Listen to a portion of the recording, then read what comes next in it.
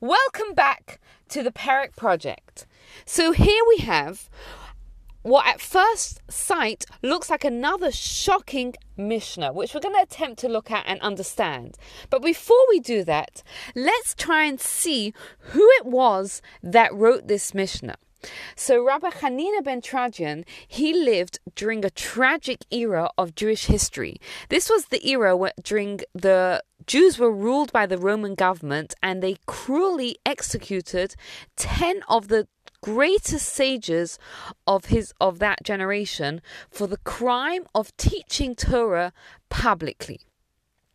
And Rabbi Hanina was actually challenged, like, why are you teaching Torah publicly, even though you know that the Romans are serious, that they are going to kill anyone that they catch? And in fact, he was caught and he was killed tragically. They wrapped a Torah scroll around him and they burnt both of them together. And his words were, "I see the parchment burning, but the letters going up." And what did he mean, the depth there? He meant that the Jews are suffering, but they can never destroy our spirit. Our spirit lives on.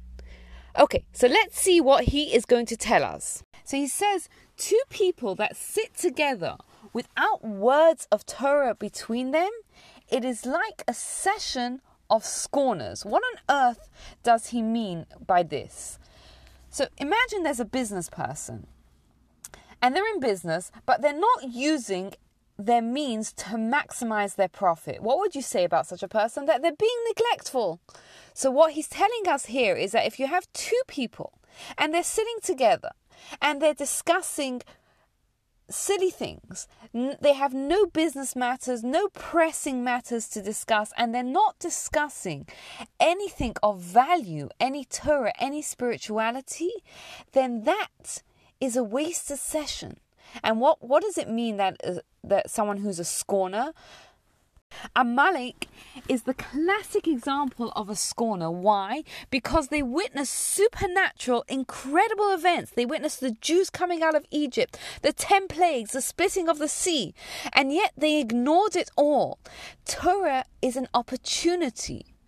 And if we decide not to avail ourselves of it, if we have nothing else to do, we have no other pressing needs, no other requirements, and we just sit and while away the time, then we're almost scorning the opportunity that Torah and life gives us.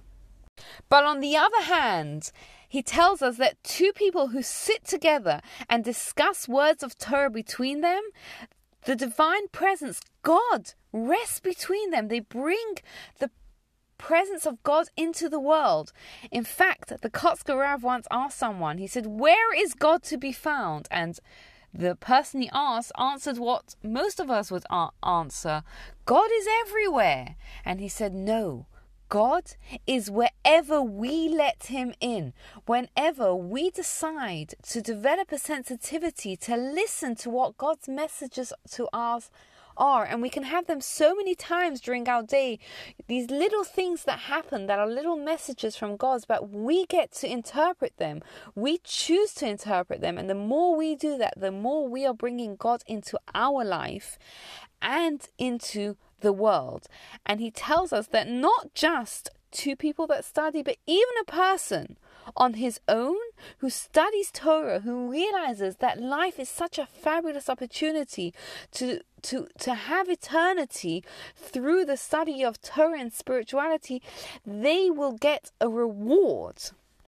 And not just any reward, but he's telling us here that the reward is guaranteed. Why? Because the reward for Torah study is never cancelled out. It can't be cancelled out, even if a person does wrong. The reward is guaranteed.